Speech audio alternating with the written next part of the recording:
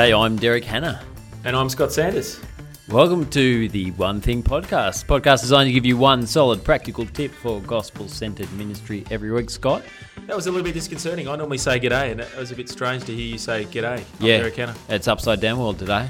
Upside down world. How are you feeling about today's podcast? I'm excited. I don't often get excited, but I've come across a few things recently on how to do meetings a lot better. Yeah. And I feel like today's episode is going to be really helpful in unpacking some of those things further. Well, you've just given away what we're doing. Oh, today. sorry. I shouldn't have done that. We should have shut it down. No, look, the One Thing's brought to you thanks to Geneva Push, the Australian Church Planting Network, and you have pressed play on episode 15. And that is, Scott? Getting your meeting rhythms down. It doesn't, look, to be honest, this is one of those topics that doesn't sound that exciting. But when you've been in a good meeting, you come out feeling energised by it. Look, Mark Hadley, who's our producer, has put a quote in here, and I need to say that because here is a quote. This is a quote about meetings. A meeting is an event where minutes are taken and hours are wasted. That's a great quote. Here's why I need to tell you it was Mark, because it's from James T. Kirk. So I just need to qualify that. He's written that book on getting things done, hasn't he? Getting things done, that's right. Getting things done in the universe. Look, sure, it's a joke. But the point is, most people understand badly run meetings do not help your ministry. They don't help your mental health, to be honest, either. They do positive damage to it. But hate them or love them, they are crucial. They're a crucial way of how you lead, how your team feels about what you're doing.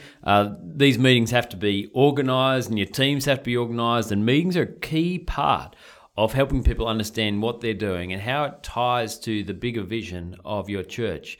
So either unless you want to do everything yourself or you just want to kind of drive people into the ground with meetings, you need to work out how to do them well. So that's what we're going to talk about today. So Scott, where are we at?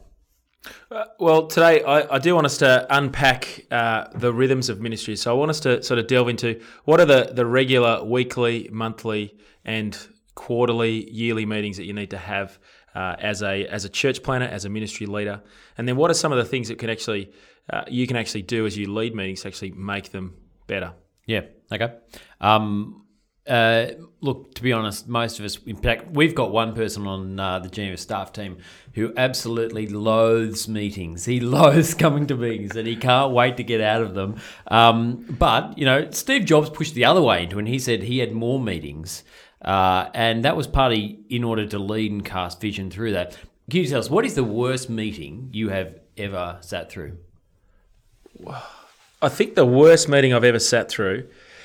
Don't name names here. Yeah, that's the thing. It's hard, isn't it? It's hard to name an experience. It is the worst meetings you sit through are ones that have no purpose.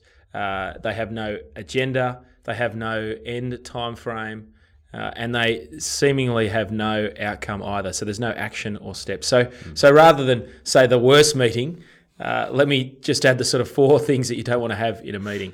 Yeah.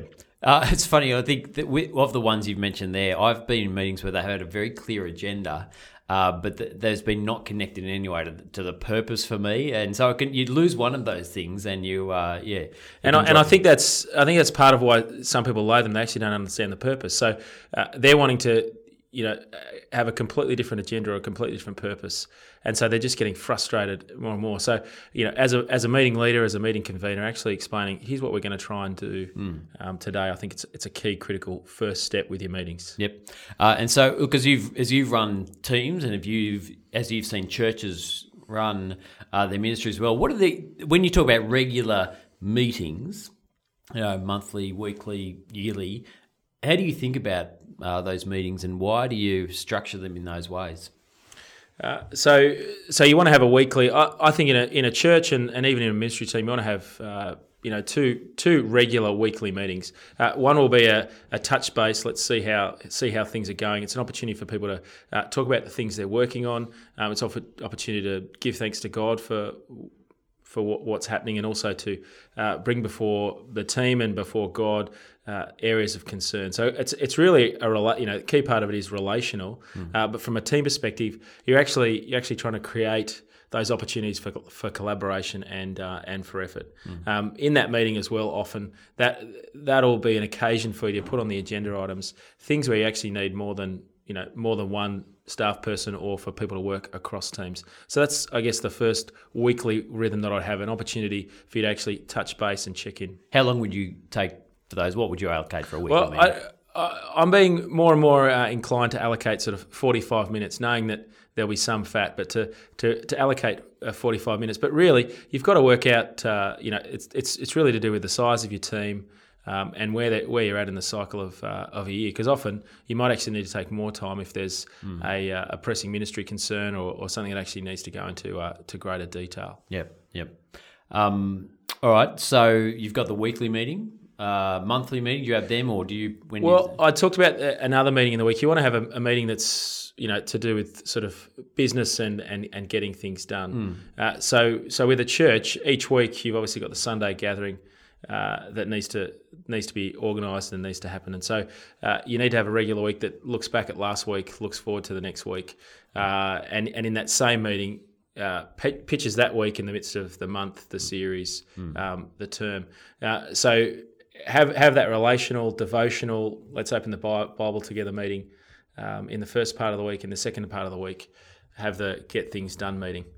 So again, people have a clear understanding of the purpose, and for the relationally minded people, you've got a meeting for them. For the feelers, so that's not me. I'm an ENTJ. I need feelers in my team who say how are other people feeling. For the non-feelers who just want to get things done, you've got that business meeting, and they will love that meeting. Yep. I'm one of the feelers. I'm all the feels. So do you have to open the Bible at these meetings? I know that seems like a Dorothy Dix question. I know, kind of course you have to open the Bible, but it feels like often I've been in meetings where you feel obligated. I've led meetings, I feel obligated to do that. But I have been convicted in the last few years that actually it's an important thing to do. I know you do it in your meetings, our meetings every week. Why is it you do that? Well, I got a tip from a wiser, older ministry leader. Often as a leader, you don't want to distance yourself from your team, but you also don't want to. You have to be their employee. You have to be their boss. You have to get things done. How do you give your staff team opportunities to actually get to know your heart and where you're at without actually creating codependent relationships or unhelpful relationships? Yeah. And so often I find a devotion is really helpful for people to capture my heart without me sitting down and having the one-to-one conversation where I pour my heart out with a staff member.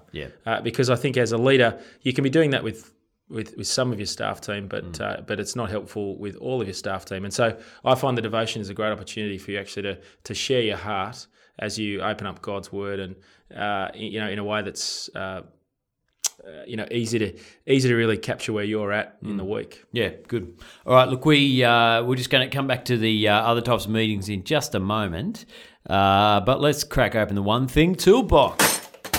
Scott, what have you got for us today? Well, I'm not a huge reader. I mean, I know it sounds crazy, but Death by Meetings by Patrick Lencioni is a cracker book. Seems to be the classic one people go to as well, isn't it? Yeah. So worthwhile reading, or I would say worthwhile getting a summary and reading that. I find one of the big things about meetings that actually means they don't function well is that people actually don't take simple minutes and they don't take action items. So actually, Microsoft Word or even just Notes is an amazing tool. Microsoft Word, can you get that online? You can get that, even get it open source, free. But actually having someone take and capture notes, they can use their email even, but someone who can record what was said and just key points, but then capture the action points and get that out, quickly to the whole team and say, in that meeting we decided this, or in that meeting we decided this, and you said you're going to get this done. Letting people know that straight away, I think, makes for an effective meeting. So capture it somehow, use some device, but also share it readily with the team. The third resource, just a little blog that I had from tomrainer.com on the 7 habits of highly effective church staff meetings. We'll link that in the show notes. That's just a helpful resource just to have a think about some of the things that we've been talking about today. Yeah. I think as part of making meetings not just helpful in the moment you're meeting, but for future meetings where you can reflect back, having a record of what you spoke about and what you actually agreed upon is absolutely crucial. All right, now back to the practical art of running the sort of meetings that don't make people think about updating their LinkedIn page. Do you have a LinkedIn profile?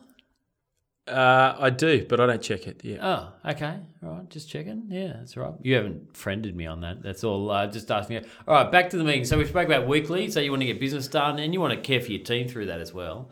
What other kind of meetings throughout the year are you thinking about and why?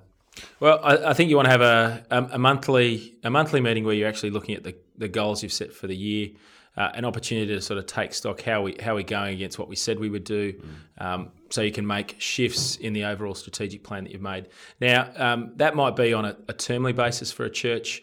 For us at Geneva Push, we do that every quarter. I find 3 months is a good space of time to actually be able to make small shifts in your strategic plan, but also to have enough data to be able to look back and go, hey, how are we going? I generally find that it's helpful to have a full day meeting. That also gives the opportunity to press into bigger, larger issues. And if you're in a church, to identify an aspect of the ministry that you might spend a little bit more time on during that day. So that you can actually have the time to work on it or change it or refocus it. You just can't do that in a week-to-week team meeting space. The other thing that you want in your planning cycle is where you've got those two key times of the year. One in the middle of the year in June, where you want to think about the whole of next year. So that's 18 months ahead of time. That can often be an off-site, staff planning meeting.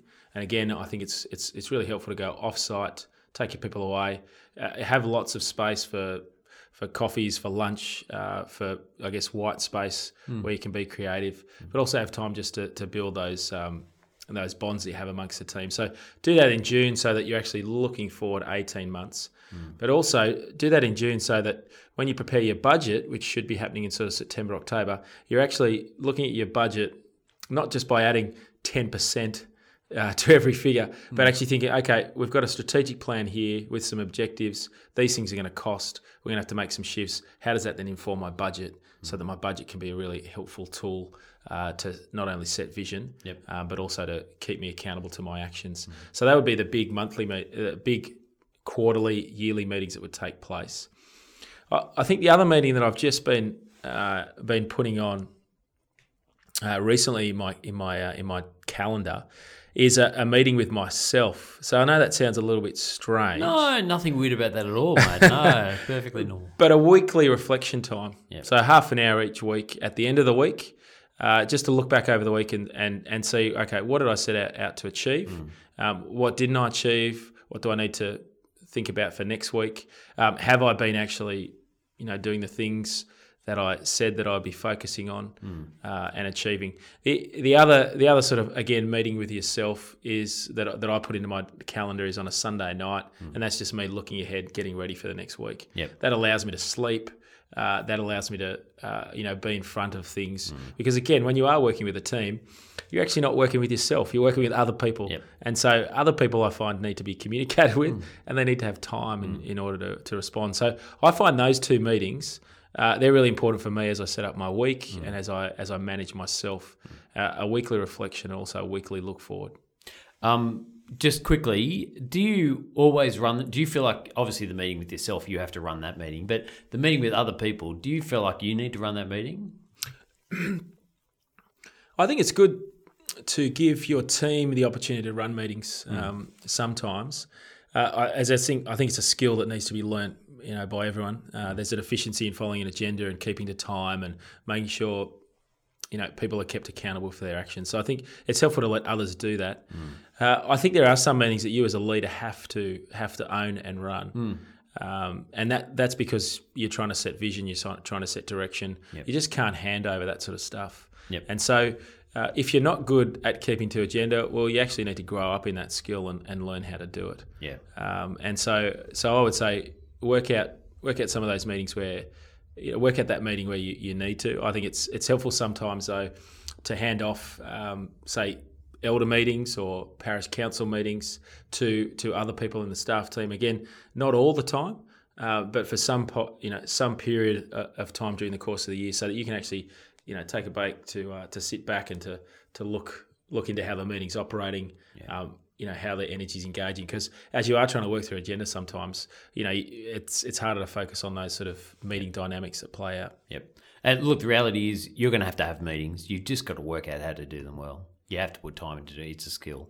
All right, that brings us to the end of the show. Scott, give us your one thing. Well, I think meetings have to start on time and finish on time. I think one of the big reasons for not doing meetings well is that they go over time. They don't follow a set agenda. And so organise your meetings so they have a start and a finish time and keep to them. That helps you also to be deliberate and say, we didn't get a chance to discuss that, but we're going to do that next time. So you can either organise another meeting outside of that meeting, but again, affirm to everyone that meetings start on this time and they finish on this time. You'll have a lot more efficiency in the meeting time. Great. If you got one thing you want us to tackle on the one thing, then we want to know what it is. Head over to Geneva Push Facebook page and post your suggestion there. Maybe there'll be a bunch of people who want to know the same thing, so put it on there and we'll get busy finding you the answer. The Geneva Push Facebook page, or you can go to genevapush.com/the one thing and find the link there. Thanks for joining us for another episode of The One Thing. Coming up in our next episode, job descriptions. Do your staff have them? Again, this is one of those absolutely crucial things that you got to have. If they don't, no one probably knows what they're doing, or you might think they do and they don't. That's what we're looking at next. Scott? Well, as you say, it's essential to the health of your ministry. And next week we're going to be tackling the one thing you need to know if you're going to write a decent one. Well, till next time, I'm Scott Sanders. And I'm Derek Hanna. Chat soon.